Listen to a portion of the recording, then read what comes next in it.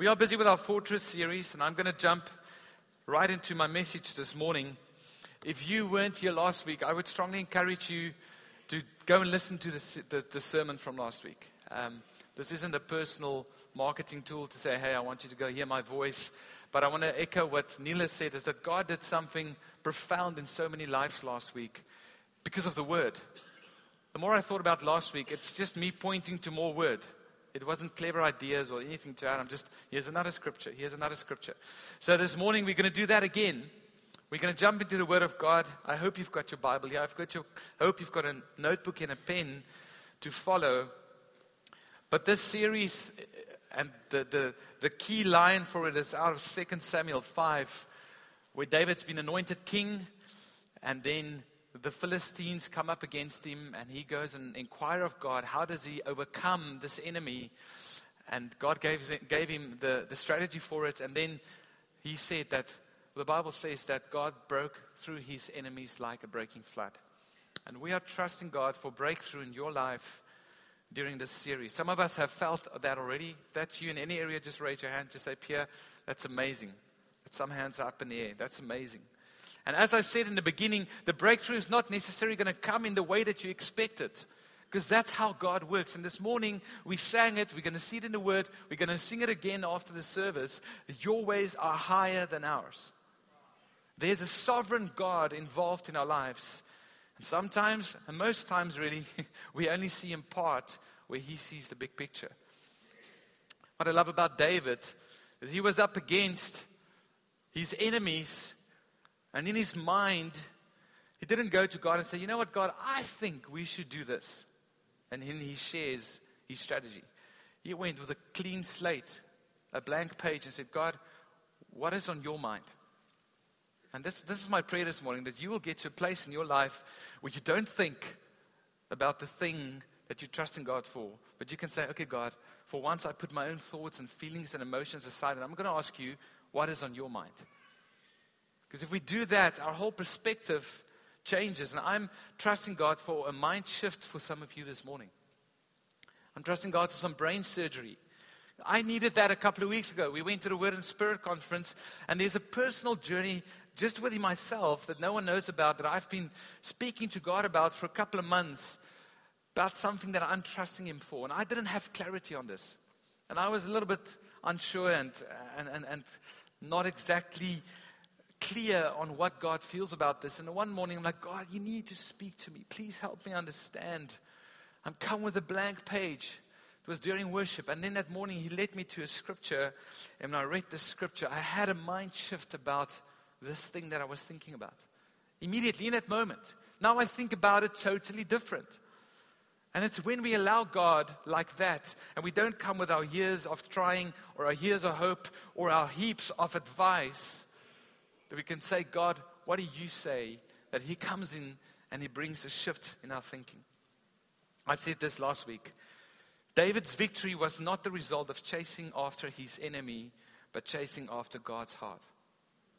If we as a people can do this, not chase after our own thinking, I'm going to change it up for this morning's message, or chase after our own ideas or thoughts, but if we can chase after God like David did, go into the fortress, say, Lord Jesus, what is it that you want to say? We will be led forth and we will see breakthrough in our lives. I remember as a kid, my dad did the dad thing and he built us a tree house. Anyone here who had those?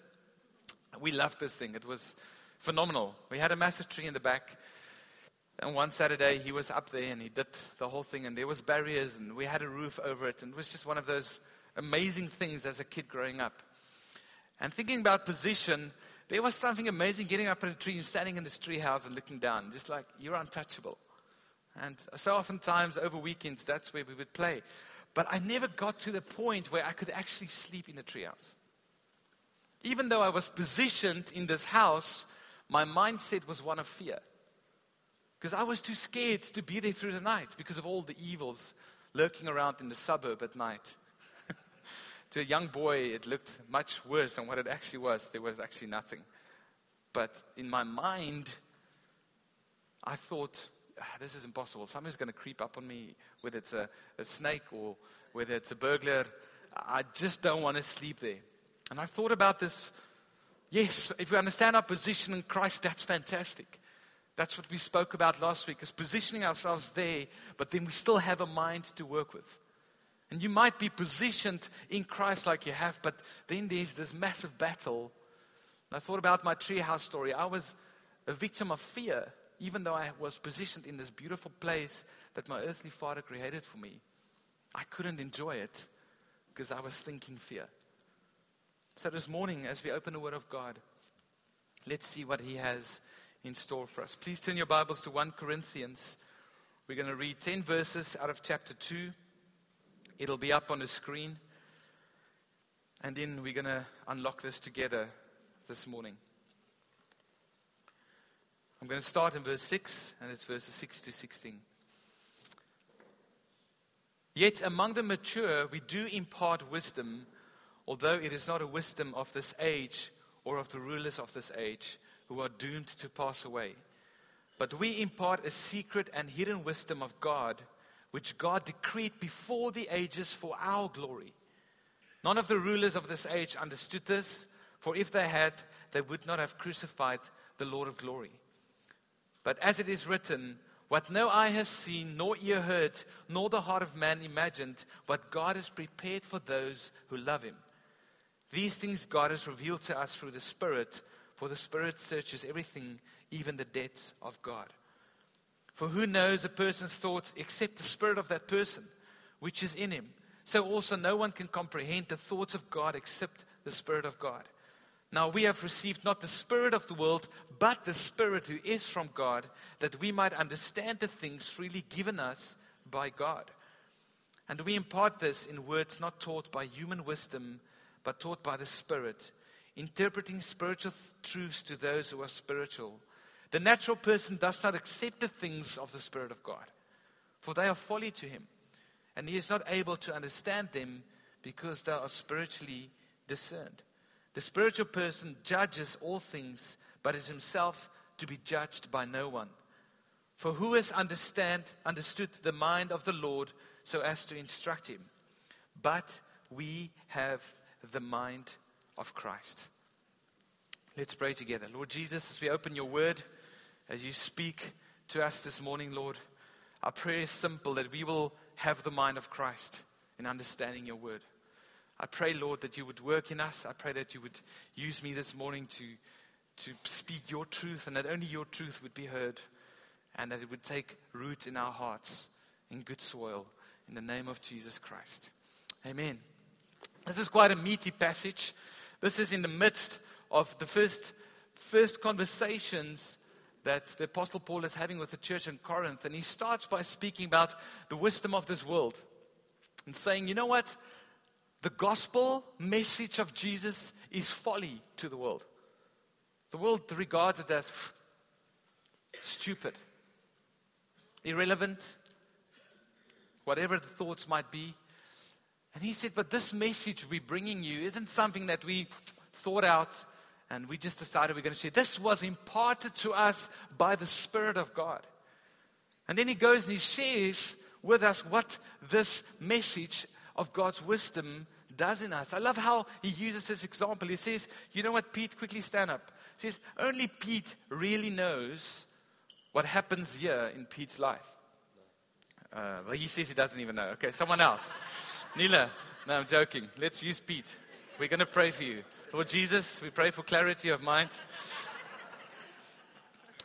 Only the Spirit of Pete knows what's happening in his thoughts. Now you can sit down. In the same way, the Spirit of God knows and understands the thoughts of God. And then here's the key. You have that Spirit in you. I can't understand or don't know what he is thinking at this moment because we're not connected. But the moment you come to the cross and make Jesus your living place and your fortress, that Spirit resides within you. It's making a bold statement. I love this where he says that the natural person looks at us and he thinks this is stupid. Think about your peers, the people out there, not your peers in the world out there. And you might do something that is totally absurd to them because you believe that God told you to do this. They don't understand it. The Bible says that they're not going to understand it. Don't try and convince them to understand it. It says, and in fact, you won't be judged because you are spiritual. You have that Spirit of God in you. And then I love this piece. He says, it is for your glory.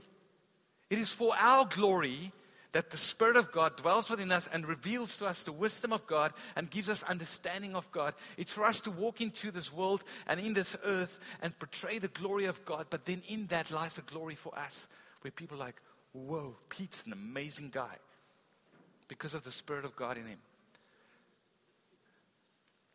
So this morning I'm going to speak about the mind of Christ, if you haven't noticed already. God speaks about his own mind quite a lot of places, but my favorite, and we sang it this morning, is out of Isaiah 55, verse 8 to 9. For my thoughts are not your thoughts, neither are your ways my ways, declares the Lord. For as the heavens are higher than the earth, so are my ways higher than your ways, and my thoughts than your thoughts. For as the heavens are higher than the earth, when I read it up until this week, it was simple math of, this is the heavens, this is the earth, there it goes, the first bit. This was part of the plan. Here's earth, here's heaven. Heaven is higher. But if we understand what he is saying is, for as the heavens are higher, think about the distance between the heavens and the earth. That's how distant my thoughts are with regards to your human thoughts here on earth. It's much higher than you can imagine. And this morning, my prayer is that as we already sang, we trust you. Your ways are higher than our own. Some of us will receive an element of our breakthrough when we say, God, we're done thinking the way we have. And thinking this needs to be the solution, this needs to be the answer. We now submit in the sovereignty of God that you have an answer that we might not understand or see right now, but it's higher than mine. And it's better to put my trust in that. In Christ, we have his thoughts by his Spirit for our glory. That's the goal this morning. When we look at this piece of passage, when we are positioned in Christ like we are, by his Spirit, he gives us his mind. And we're going to look at what that word mind means in a minute. And it's for our glory. It's so that we can walk in this earth glorious, victorious, overcomers in Jesus Christ. And for the world to see that. So I want to look at this phrase this morning. But we have the mind of Christ. And I'm going to look at every concept in this phrase. But we have the mind of Christ. What does all of these things mean to us in our application this morning? Let's start with the word but. On the other hand, instead, that's what the writer is saying here. He says that there is an alternative. There are alternatives. On the other hand, but instead of doing this, consider this, and I thought about this morning, is that life offers us multiple layers of alternative thinking, right? Daily. My own flesh offers me multiple thinking of alternative layers. And this scripture said, but you, the Christian, the follower of Jesus, there's something else. On the other hand, for you, it looks different. And it reminds me of the very well-known scripture in Romans 12, verse 1 to 2. We can all probably quote it. But it goes like this. I appeal to you therefore, brothers, by the mercies of God, to present your bodies as a living sacrifice, holy and acceptable to God, which is your spiritual worship. Do not be conformed to this world, but be transformed by the renewal of your mind. Find the alternative way of thinking. And this is what the world does. It says, you know what? This hasn't worked years ago. I read an article the other day about what the next 20 years has ahead for human race. It speaks about we're going to get into a position of perfect knowledge, where everything that we can know, we can know. So the world is just saying, you know what? This hasn't worked for years, so there's a new study, so we're going to add this. And if that doesn't work, then we add this. And this guy wrote a book about breakthrough, and this is the way to go. And then this guy wrote a different view on it. So this is the way to go. I don't want you guys to check the titles of these books because they are all Christian titles. And then it topples down like that. It doesn't stand. I've been there. I've read this book on a certain topic, and then I read the other one, and because of the mindset of the world, it opposes each other, and I haven't found my clarity yet. So how do we do this? And then the world says we're going to add more, and it keeps layering up like this. And then God says, it's time to rip this out. And I know it's dramatic, but the idea is to show you that we need to stop layering our thinking to get to our breakthrough, where we simply need to transform our mind. And in fact, we don't have to do it. He has done it when we are in Christ Jesus. Here's what we do and how we do it. Romans 1 and Romans 2 are intricately connected. We've disconnected the two. We say, offer your body as living sacrifices and worship God. Your everyday going about living, eating, as the message says, at life, and lay it down as an offering of worship. Point. Then we've said, don't be conformed to the layers of the world. Be transformed by the renewing of your mind, as if it's two separate ideas. And here's the key to us this morning. Restored worship brings about a renewed mind. If we can get back to the place where we're like, God, even if my body dies, I'm offering it up to you. I spoke about this last week. Even though this doesn't make sense, I'll still raise my hands. Even there's a spirit of heaviness upon me, I'm going to clothe myself with a garment of praise. Even though I'm dying like Paul and Silas in prison at midnight after being beaten till death in the stocks, what's the first thing they did? They sang.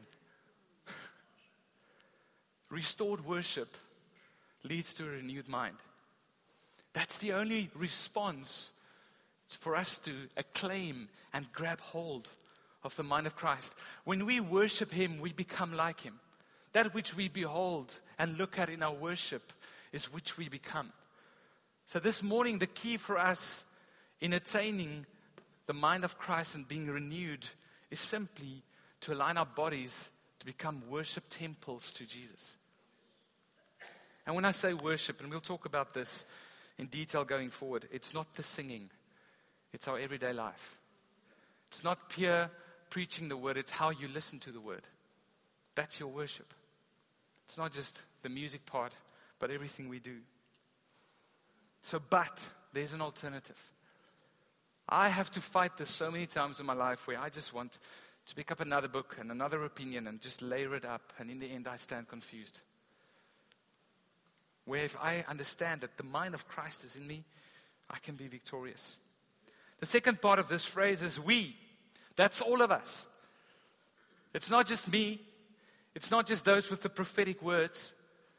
It's not just those who studied years and years of theology. But sometimes the Western church has built it up like that you need to go to the pastor for your answer.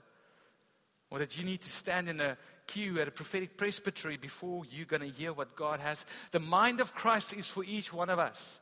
But we, collectively, His church, His body, and everyone who forms a part of that, have the mind of Christ. I love the stories of the heroes in the Bible who had the mind of Christ. I'm going to name a few. Noah. I remember the Afrikaans song we used to sing in Kaya, whatever it was called. Noah het 'n ark gebou. Die mense het hom uitgejou.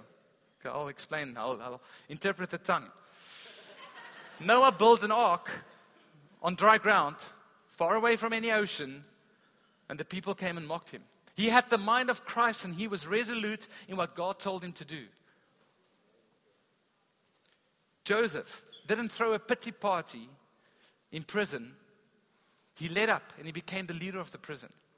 Even though he was wrongfully accused, he led out of that situation. He didn't become a victim. That's something I need to fight, is victimization. Where I become a victim of other people's doings. That's not a mind of Christ mindset. Think about Joseph. He really had the mind of Christ. He had this woman who begged him daily for we don't know how long to be with her. And probably safely so that no one would see. But he said, woman, I've got the mind of Christ and I'm not going to do this. And then he ran every single time The Bible says she begged him, not just suggested it. She begged him. He had the mind of Christ. There are other examples. Think about Abraham. Man, just think about all the stories when God moved him. That promise that God gave him, he just kept on believing. Having a child much later than what he anticipated, and what is natural, to the natural man it is folly, but to the spiritual man it is wisdom of God. Think about Daniel. Even if we die, and his friend said this, even if we die, we will not bow down to your gods or to any other god, so throw us in a fire. Daniel, you're going to be killed and be thrown in amongst lions if you bow your knee to your God one more time. He's like, bring it on. He had the mind of Christ. And I thought about this. When I get a strong opposition like that, I shake a little bit. I go into peer mode where I have the mind of Christ. It's available to all of us. Think about Mary, teenager, pregnant, in an environment where that needed to be her death. Jesus stepped in and said, I've got something for you. Hang in there. It's going to be tough. It wasn't easy for her. I can promise you that. Because she had the mind of Christ. I can go on. Ananias. You know what? There's this guy, Saul of Tarsus. He just got saved. Ananias, I want you to go and converse with him and make him part of what you do. If Ananias didn't have the mind of Christ, he would have run 100 miles in the opposite direction.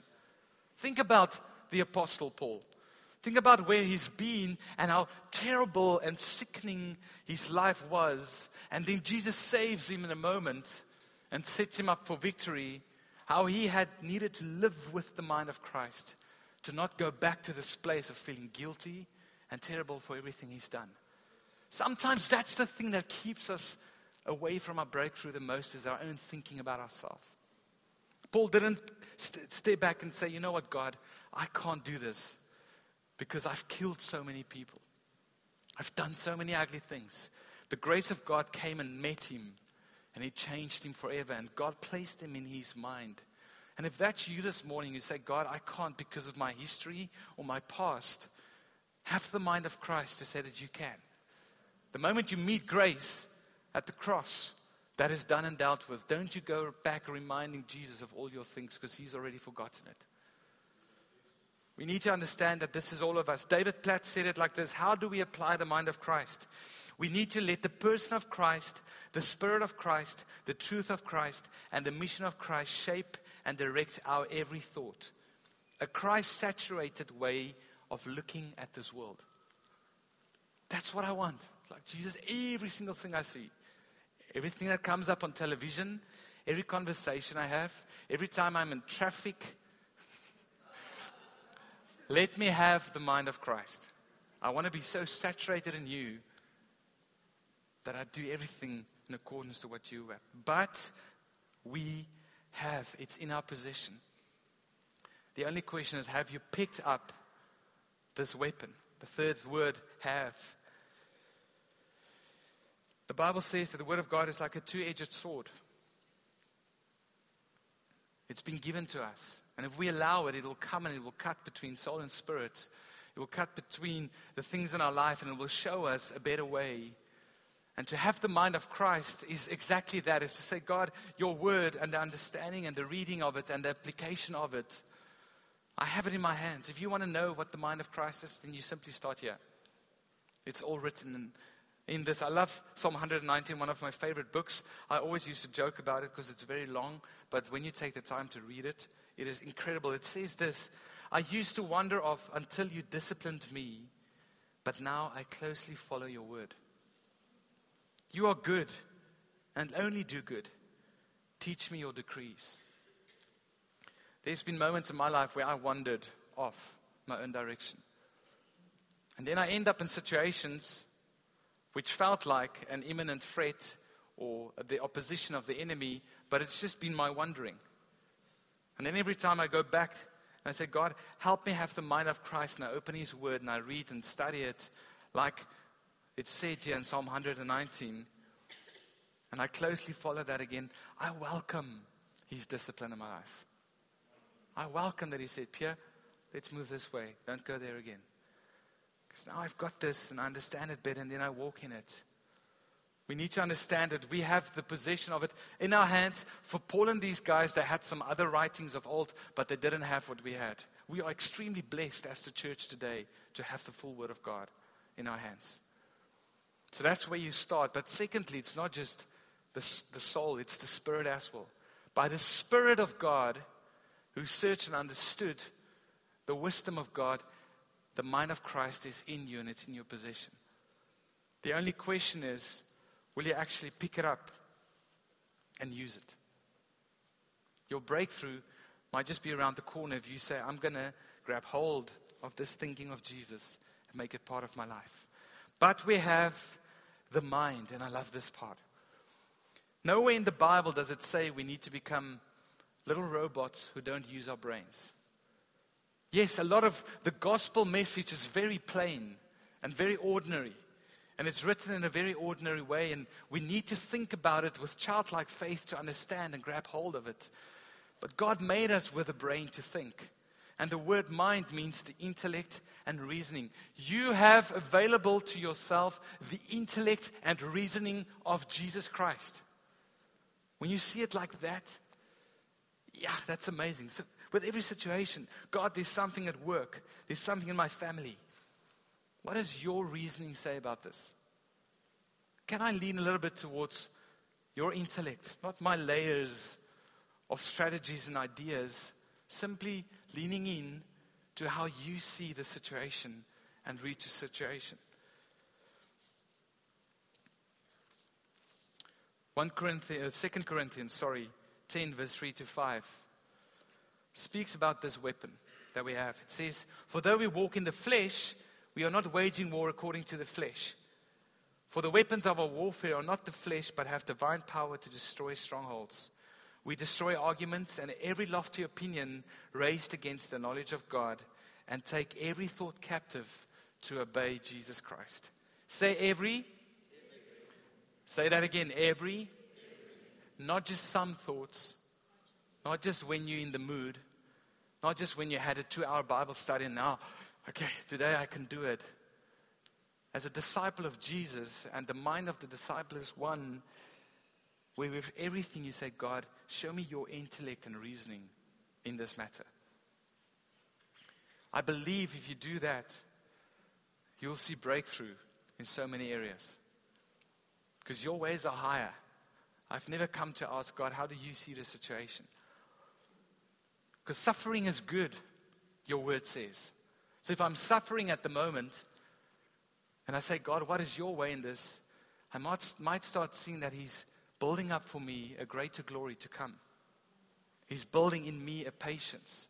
Some of us want to get out of our suffering prematurely because we haven't applied the intellect and reasoning of Jesus to our situation. And when we do, we say, okay, God, you are teaching me to be patient, and that patience will have its way, and I will be fully developed in you. So this is good. Therefore, I embrace it. That's applying the intellect and reasoning of Jesus to the situation you might be facing. And here's the beauty of God. He knows how hard it is for you. But the comfort of the Holy Spirit is available in those moments. When He's dealt with the way you think about stuff, and I've seen it in my own life, He comes in every time with a gentle embrace. A couple of weeks ago, maybe a month ago, I was really facing a very personal, hard moment in my life. I'm going to be a little bit vulnerable about this now. And it was a Friday morning. I was busy preparing. It was a Thursday morning. I needed to pray for Good Friday and for Easter Sunday message. And Helena and Lika were out of their house, and I was just by myself. And I felt this weight of what I'm going through. And it wasn't lekker. And I put on some music, closed my eyes, and I said, Lord Jesus, please, I know that you are busy with me. I know that you are teaching me stuff. Today I don't like it. It's not easy. I don't know what the outcome is going to be, and I still actually don't know what the outcome is going to be. But I'm just going to pull close to you. And I was closing my eyes, and the next moment, I was in our bedroom, I was reading the Word. The next moment, I saw Jesus walking through our main entrance door, coming down our very short corridor, it's maybe this long, of our house, coming into the room, sitting next to me on the bed, and he embraced me. And I sobbed like a baby in that moment. I'm so happy there was no one around. It was ugly cry at its worst. And then I realized, yes, he is busy with me, but at the same time, he's so ready to come with his grace and embrace me and say, it's okay. I'm with you in the storm. Goes back to that picture of God. Even though we burn up, we won't bow down before any other God. They were thrown in the fire. God didn't jump in front of the fire and say, you're not going to go in? But then he appeared with them in the fire. That's having the intellect and reasoning of Jesus Christ. And in the last point, of Christ, the anointed Messiah. But we have the mind of Christ. Do you get this? Not just any religious opinion.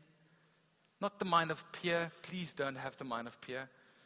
It is going to be pitiful for you going forward. Not the mind of your life group leader.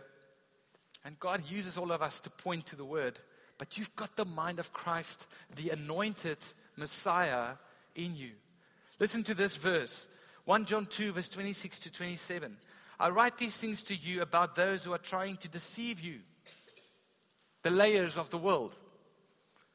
But the anointing that you received from him abides in you. And you have no need that anyone should teach you. But as his anointing teaches you about everything and is true and is no lie, just as it has taught you, abide in him. The powerful anointing of Jesus Christ, and Christ means the anointed one, the Messiah, and that thinking is available to you if you let it.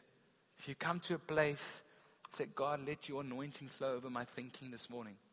Teach me, even though the world says X, Y, and Z, what are you saying? It's the most powerful way of thinking that this world can see and find. But it's folly to this world, to the natural man.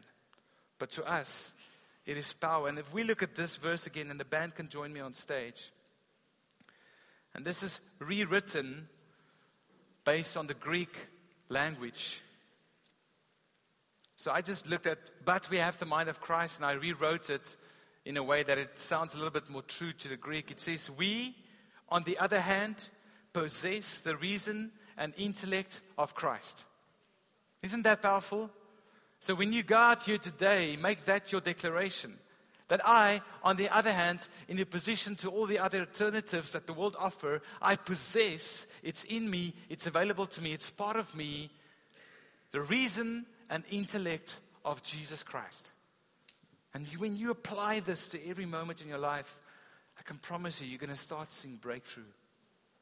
Maybe, and I say this again, disclosure, not in the way that you think it should be, but in a way that he has set it to be.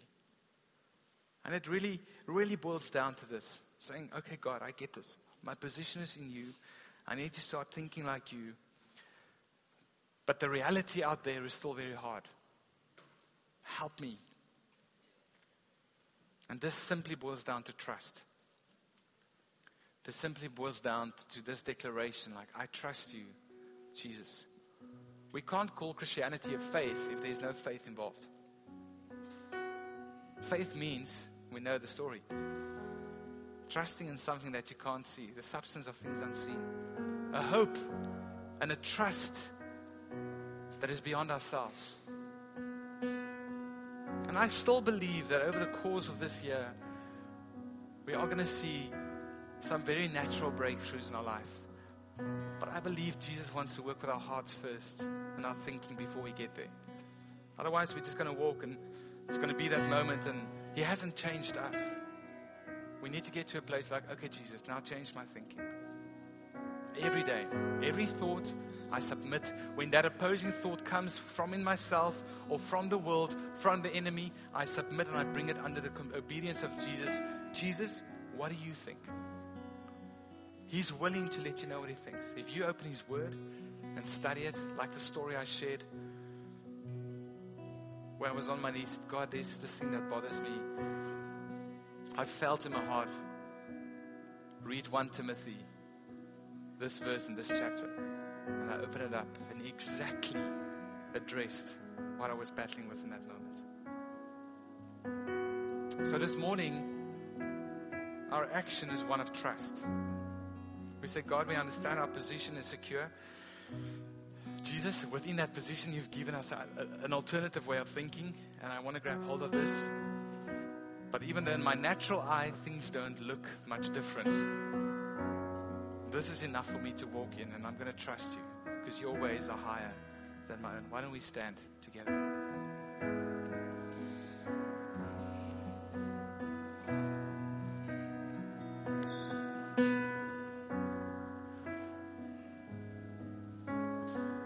Repeat after me. We, on the other hand, possess the reason and intellect of Christ. Lord Jesus, thank you for this statement, this bold statement in your word this morning.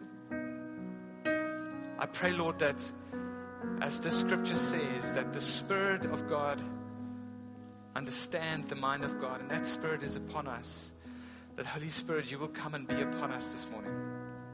Especially for those of us who find this so hard to submit every thought under your obedience. Lord, I pray that every past idea, every past effort, Lord, that you would come and redeem it this morning. Even the good ones, that you would come and redeem it and say, that's all written and held together in what I have for you. And this morning, Lord, as we sing this song again, we think of your words, and Isaiah says, my ways are higher, my thoughts are higher. So we trust you, we apply our faith. We know, Lord, that whatever we face, in the end, the enemies run. That Jesus, you win. You have overcome death. And our 80 years on life, in the biggest scheme of things,